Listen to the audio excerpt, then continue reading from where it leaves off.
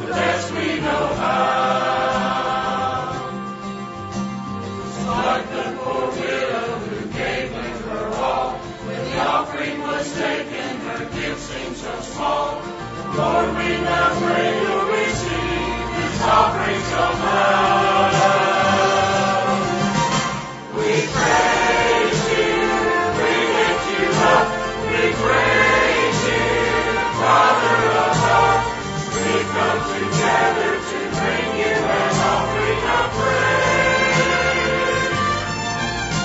Creator, you gave us life, Sustainer, you gave us a life, Redeemer.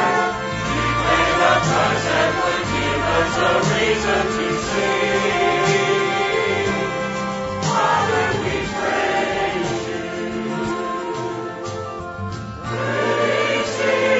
Praise Him, tell of His excellent greatness.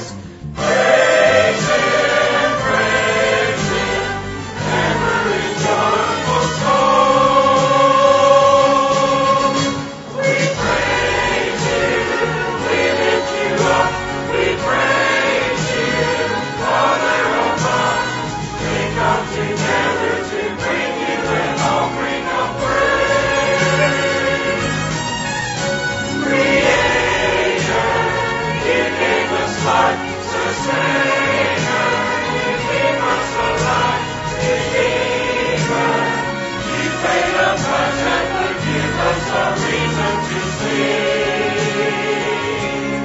Father, we praise you. We praise you. We praise you. We come together to bring you an offering with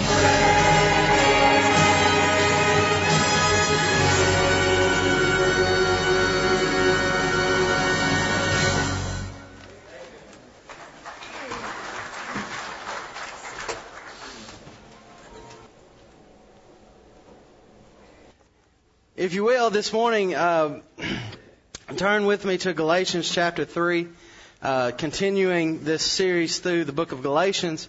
And I came to this, and let me just tell you, there's a lot in chapter 3.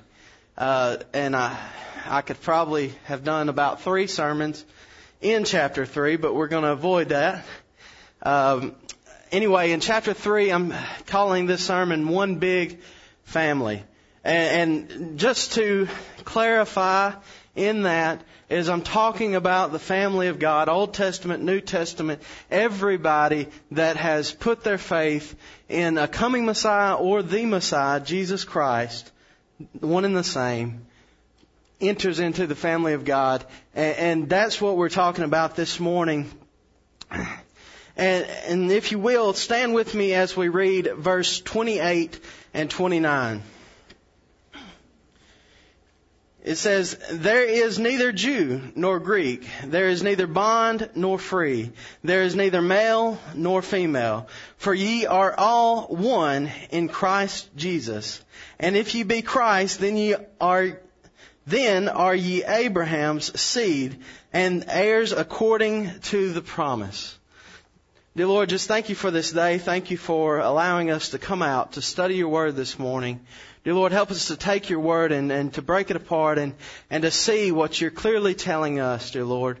Dear Lord, that salvation is by faith and by faith alone. Thank you so much for your love and your kindness in sending your Son to die on a cross for us. In your name I pray. Amen. If you will, skip back to Galatians 3, and we're going to start in verse 1 and work our way through the chapter. In verse 1, this whole idea going back to chapters 1 and 2 that we've been covering. We've been talking a lot about circumcision and how the Jews, there were some misinterpreting that. And Paul's kind of focused the first part of chapter 1 and chapter 2 of Galatians on him dealing with the Jews about that issue. In chapter 3, we see him switching gears. We see him going to the Galatians and talking to them personally about this issue. One of the things that he brings up and we'll talk a lot about is the law. And it seems as if the Galatians here thought that, we were saved. Now we need to add the law to that to make it official, I guess you could say. And Paul is so distraught about that, and he wants to cover that because that's not the way he preached it. That's not the way he preached the gospel to them to start with. And in verse 1 we see this. It says, "O foolish Galatians, who hath bewitched you that ye should not obey the truth, before whose eyes Jesus Christ hath been evidently set forth crucified among you." What Paul is saying here is he's saying, when I preached to you, when I told you how this works, I preached Jesus Christ crucified. And evidently there was some people that had come in and started teaching a different doctrine, had come in and started teaching that they needed to follow the law to get the grace of God. And Paul says, this is not how it works. He says, I know that I put Jesus Christ crucified before you when I was there. So the first question we see in this series of questions that Paul sets forth to the Galatians, we see who's doing this false teaching. Who's came in and led you astray. But then in verse 2 it says, "This only would I learn of you, received ye the Spirit by the works of the law or by the hearing of faith?" First of all, we need to identify what it's speaking about when it says, "Received ye the Spirit." I like Ephesians 1 and chapter 13 when it comes to this subject. It says, "In whom ye also trusted, after that ye heard the word of truth, the gospel of your salvation, in whom also after that ye believed, you were sealed with the Holy Spirit of promise." One commentator talks about this verse and he says it simply that when we put our faith in Jesus Christ, the Holy Spirit comes in and sets up residence. I like that. And that's what Paul's referring to about receiving the Holy Spirit here. He said, how'd you receive it? How'd you get saved? We know that Ephesians 2, 8 and 9, "For by grace are you saved through faith, that not of yourselves, it is the gift of God, not of works, lest any man should boast." So Paul is confronting them and saying, how did you get saved? Was it by faith or was it by works of the law? Was it by the works of man? And then the next verse, it kind of continues that thought. If you were saved by faith, in verse 3 it says, "Are you so foolish, having begun in the Spirit, are ye now made perfect in the flesh?" What Paul's saying here is if you started in the Spirit, if you were saved by faith, do you think you can perfect yourself by the works that you do?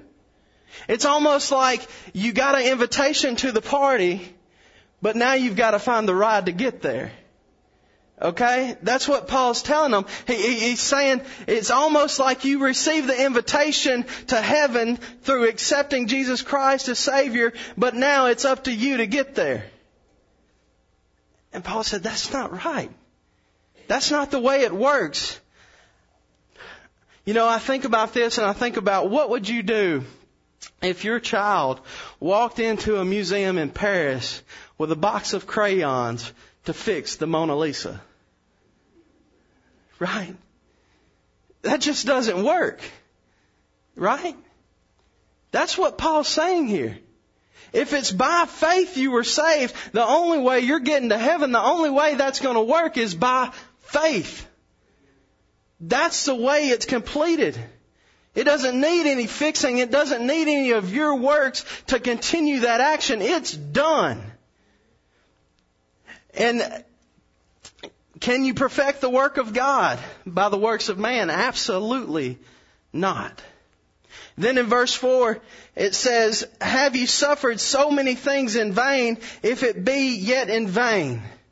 Paul's saying, have you went down this journey? Have you done the things that you've done over these years in vain, thinking that you had to work your way to heaven?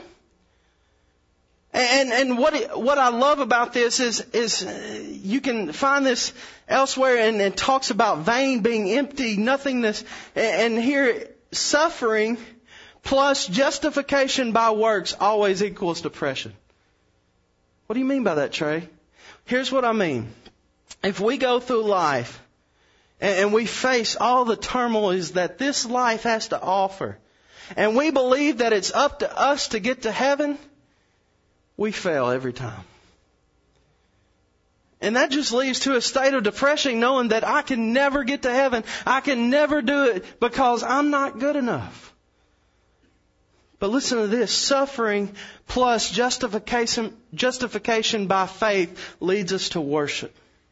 I want you to see this in the Scripture. So let's turn over to Romans chapter 7.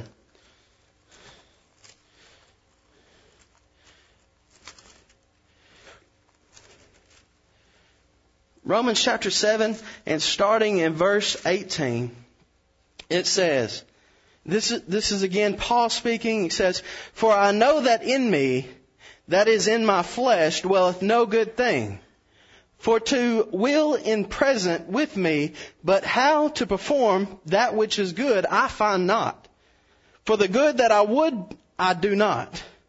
But the evil which I would not, that is exactly what I do.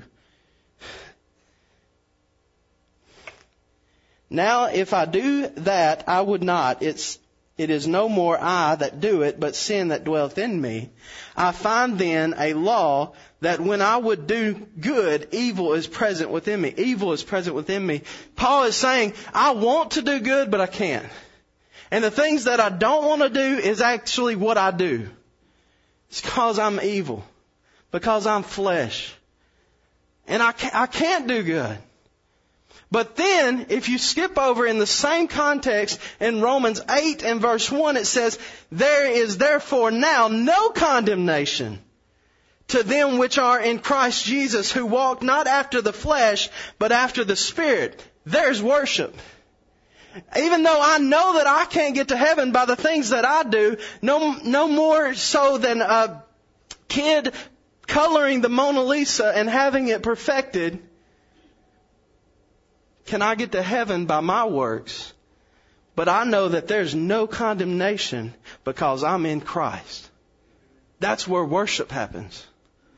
When we know this and we go on, and then verse 5, look at this last question that Paul lays before us. He says, he therefore that ministered to you the Spirit and worketh miracles among you, doeth he it by works of the law or by the hearing of faith? So basically Paul lays before them, and if you remember and go back and look at this in Acts, on Paul's first missionary journey is when the Galatia happened. That's when the church at Galatia formed. And he goes back to that moment and he says, listen, when the Holy Spirit was working among you there, was he working by faith or by works of the law? And a really interesting way to look at this is, how do we do ministry? Can you imagine me going to a widow who just lost her husband and saying, listen, you need to attend Sunday school more? Or hey, listen, I've heard that you were down at the beauty salon gossiping the other day. You need to avoid that. How does that help her situation? It doesn't, does it? We minister by going to that widow or going to anyone that doesn't have hope and telling them the gospel message that Jesus died, and there's hope that one day that widow and her husband will be united in heaven. That's how ministry's done, right? And that's the question Paul lays before them. Even the Holy Spirit, it ministers in this way, teaching the gospel. And if you know this, in John 15, when Jesus talked about the Holy Spirit, in John chapter 15 and verse 26, Jesus says this, "But when the Comforter is come, who I will send unto you from the Father, even the Spirit of truth, which proceedeth from the Father, He shall testify of me." What does the Holy Spirit do? He speaks of Jesus. He doesn't speak of the law, He speaks of Jesus. Now, the Holy Spirit should lead us into moral lives. But when the Holy Spirit ministers, He ministers by preaching Jesus. Then we begin to see this whole idea of this family and this seed unfolding, starting in verse 6. It says, "Even as Abraham believed God, and it was accounted to him for righteousness. Know ye therefore that they which are of faith, the same are the children of Abraham. And the Scripture, foreseeing that God would justify the heathen through faith, preached before the gospel unto Abraham, saying, In thee shall all nations be blessed. So then they which be of faith are blessed with faithful Abraham." Abraham's faith was counted unto him for righteousness. Through his faith, the Gentiles would receive a blessing. What Paul is trying to get at during the first 5 verses is that we are saved through faith, and that's the only way. And now we find in that faith this family of God, this blessing that we received through the family of Abraham. And as we keep going on and looking at our text in verse 10, we begin to see this promise explained. It says, "For as many as are of the works of the law are under the curse. For it is written, Cursed is everyone that continueth not in all things which are written in the book of the law to do them." You know, James talks about this as well. He talks about if we can't obey the whole law, if we neglect to obey it, even in one point, we are sinners. And that's what this verse 10 is saying. We are cursed. We are sinners. Because of our sin, we have an eternal doom, and that is in hell. But because of Jesus' grace and coming to die for us on the cross, we now have hope. So how does this promise relate back to Abraham? If you will, go back to verse 8. It says, "And the Scripture, foreseeing that God would justify the heathen through faith, preached before the gospel unto Abraham, saying, In thee shall all nations be blessed." There at the very bottom, through thee, all nations should be blessed. If we went over to Genesis and we began to look at Genesis 12 and verses 1 through 3, we begin to see that God is telling Abraham about this blessing. And verse 2, it talks about how God's going to make a great nation out of Abraham. But this same promise that we see in Galatians 3 is in Galatians 12 and verse 3. It says, "And I will bless them that bless thee, and curse him that curseth thee. And in thee shall all families of the earth be blessed." If you know your Bible and you know the family of Abraham, what they became the nation of Israel. And out of Israel came a man named Jesus Christ, who we call Savior Messiah. And I don't know about you this morning, but because of Jesus Christ and the death that He paid on the cross, I have an eternal blessing.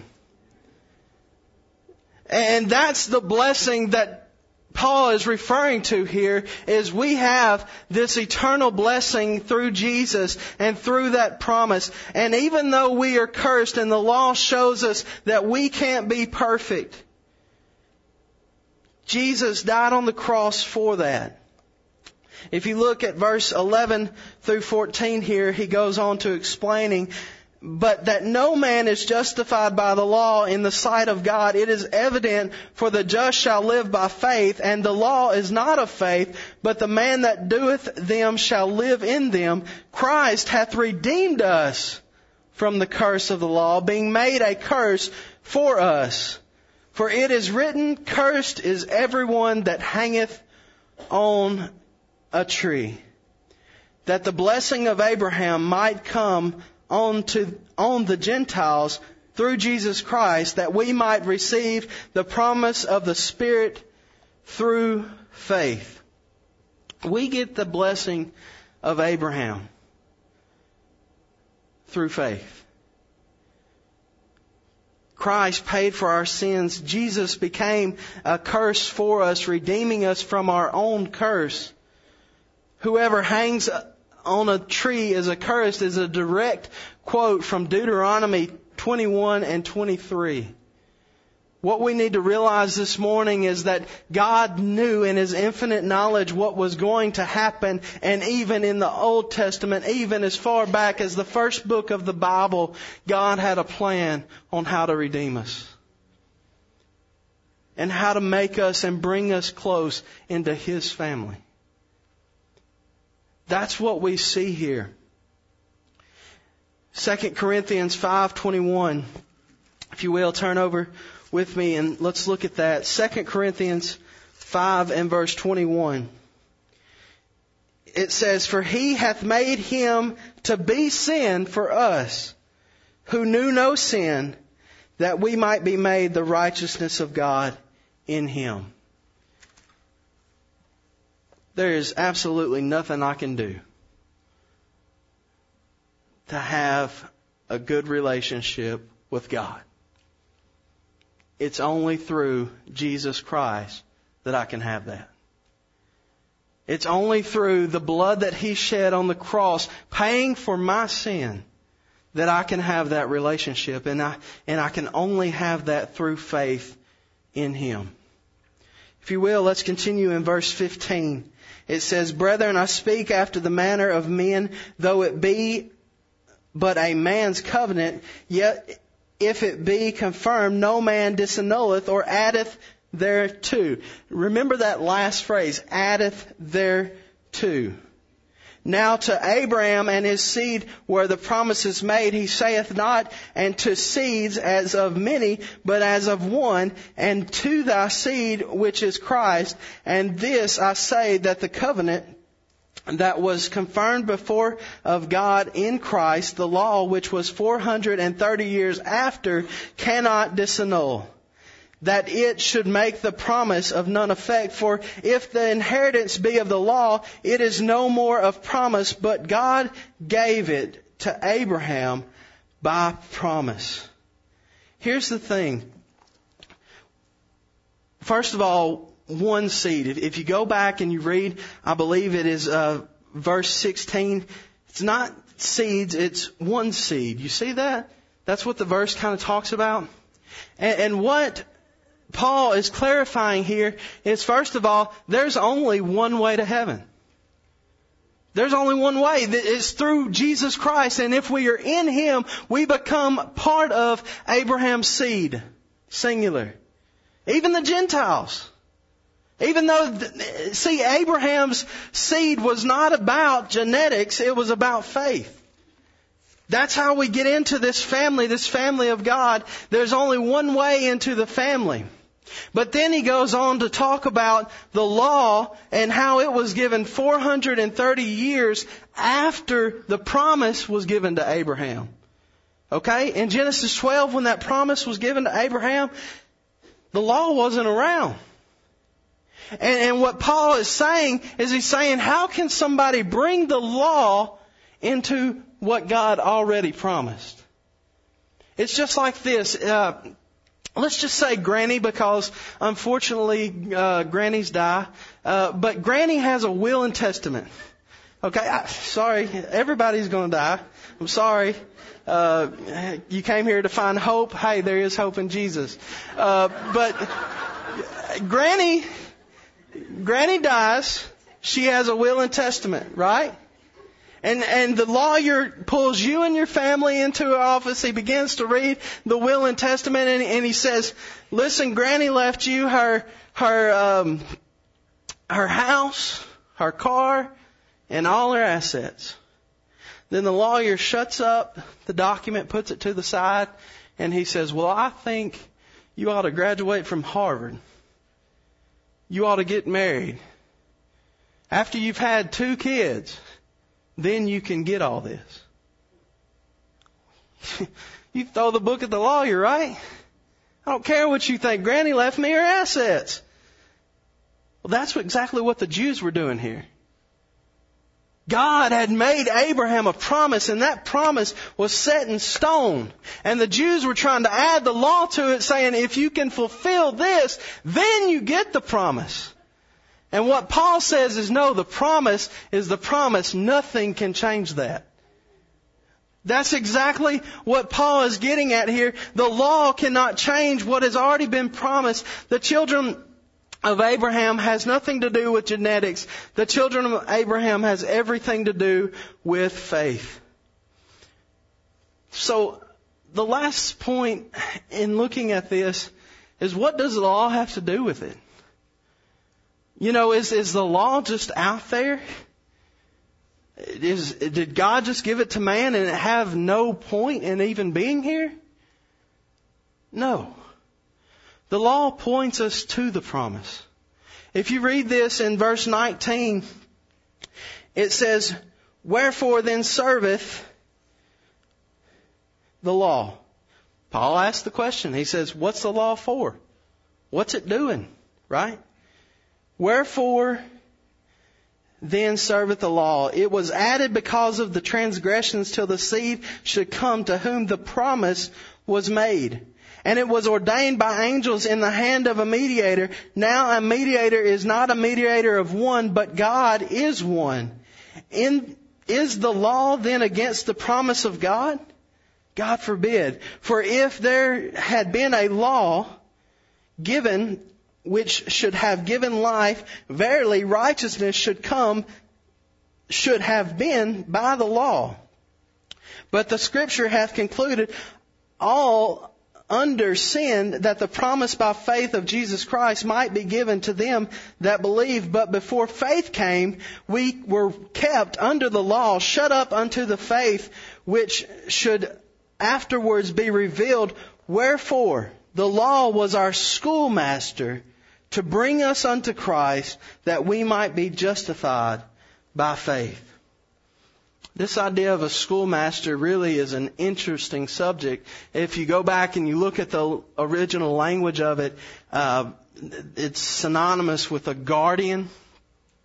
And what would happen here is, in Greek culture, they would have a slave. They would have a slave that they trusted.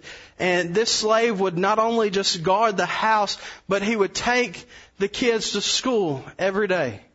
He would take the kids to school, and they actually had a room in their schools that were for the schoolmasters, and the schoolmasters would just come there and hang out all day watching over the kids as they got their education.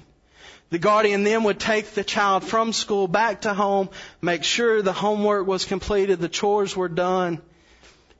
That's what Paul compares the law to, is that specific guardian, the schoolmaster.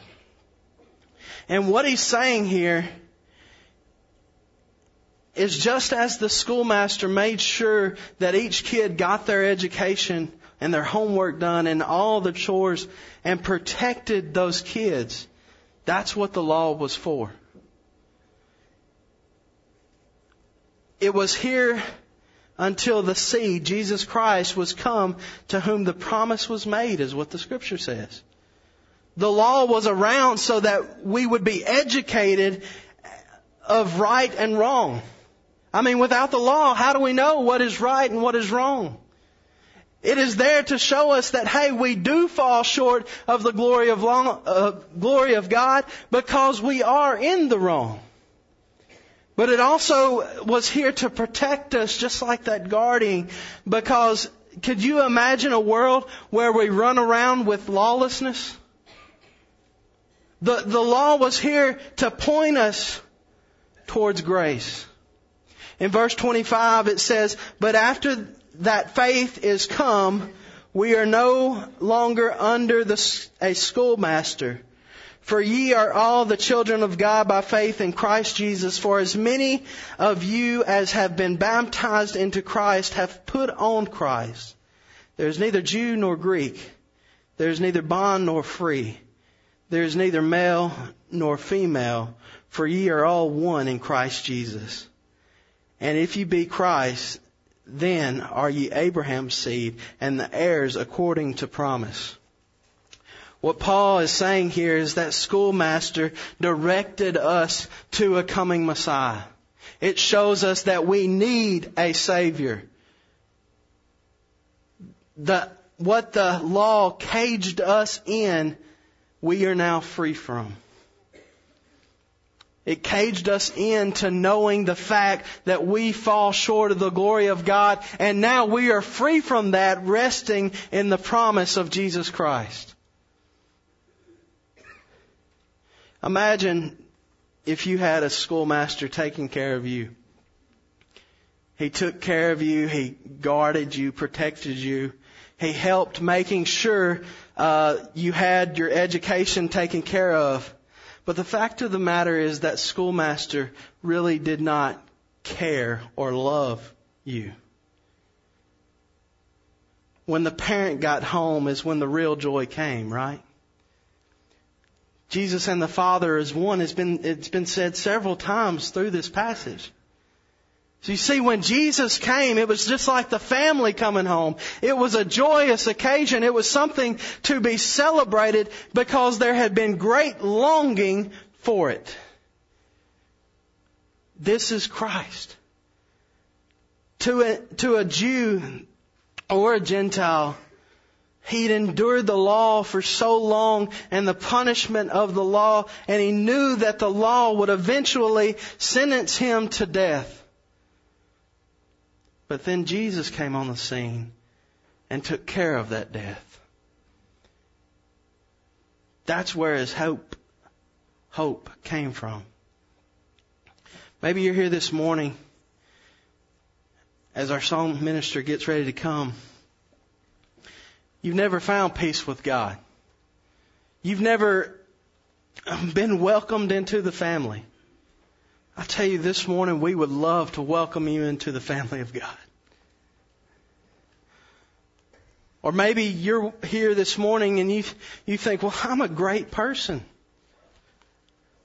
I've been saved. I was saved at the age of 7, and ever since I've been trying my hardest to do what's right.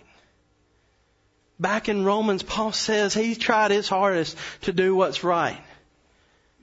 And all he could find at the end of that road was that evil was in him. Let me tell you this morning, there's no condemnation for those that are in Christ. We need to rest upon that promise and that hope and live our lives with a love for Christ.